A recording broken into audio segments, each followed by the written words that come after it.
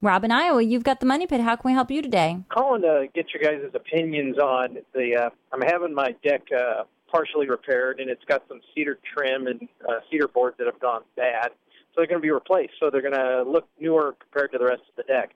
I was looking into getting one of the epoxy composite type deck coating systems. Rust-Oleum Restore is one brand. Behr makes one too. I'm just curious what you guys think about these products and are they worth it? How many decking boards are deteriorated, Rob? Well, it's a majority of the steps. It's a cedar deck with a green treated wood, underneath baseboard support. The cedar is just dying out. I mean, it's about 7 years old.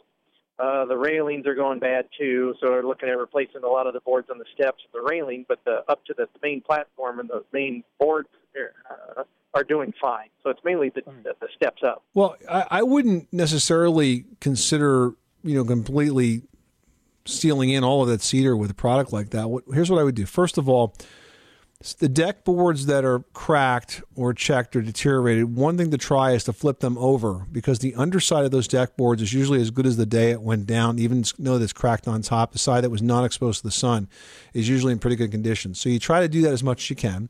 For ones that are really bad, just have to be replaced. Just replace those with new cedar decking boards. And yes, it's not going to match. And then once all the repair has been done, then you want to use a deck washing product like the one that Flood Wood Care makes. You run a deck wash across everything. And then you want to hit it with at least 2 coats of solid stain. So not paint, but solid stain. Not semi-transparent, not transparent, but solid color stain. And a good quality solid color stain, that's going to look all the same. It's going to maintain its wood qualities. You'll see the grain through the stain. And it'll look perfect. So I don't think you need to go with some sort of really thick, super thick coating right now. I think you just need to do some basic repairs. Okay. What stains would you recommend then? Good quality stain. So, yeah, Benjamin Moore, Sherwin-Williams, a good quality stain like that. All right. Okay. Well, thank you very much. You're welcome, Rob. Good luck with that project. Thanks so much for calling us at 888-MONEY-PIT.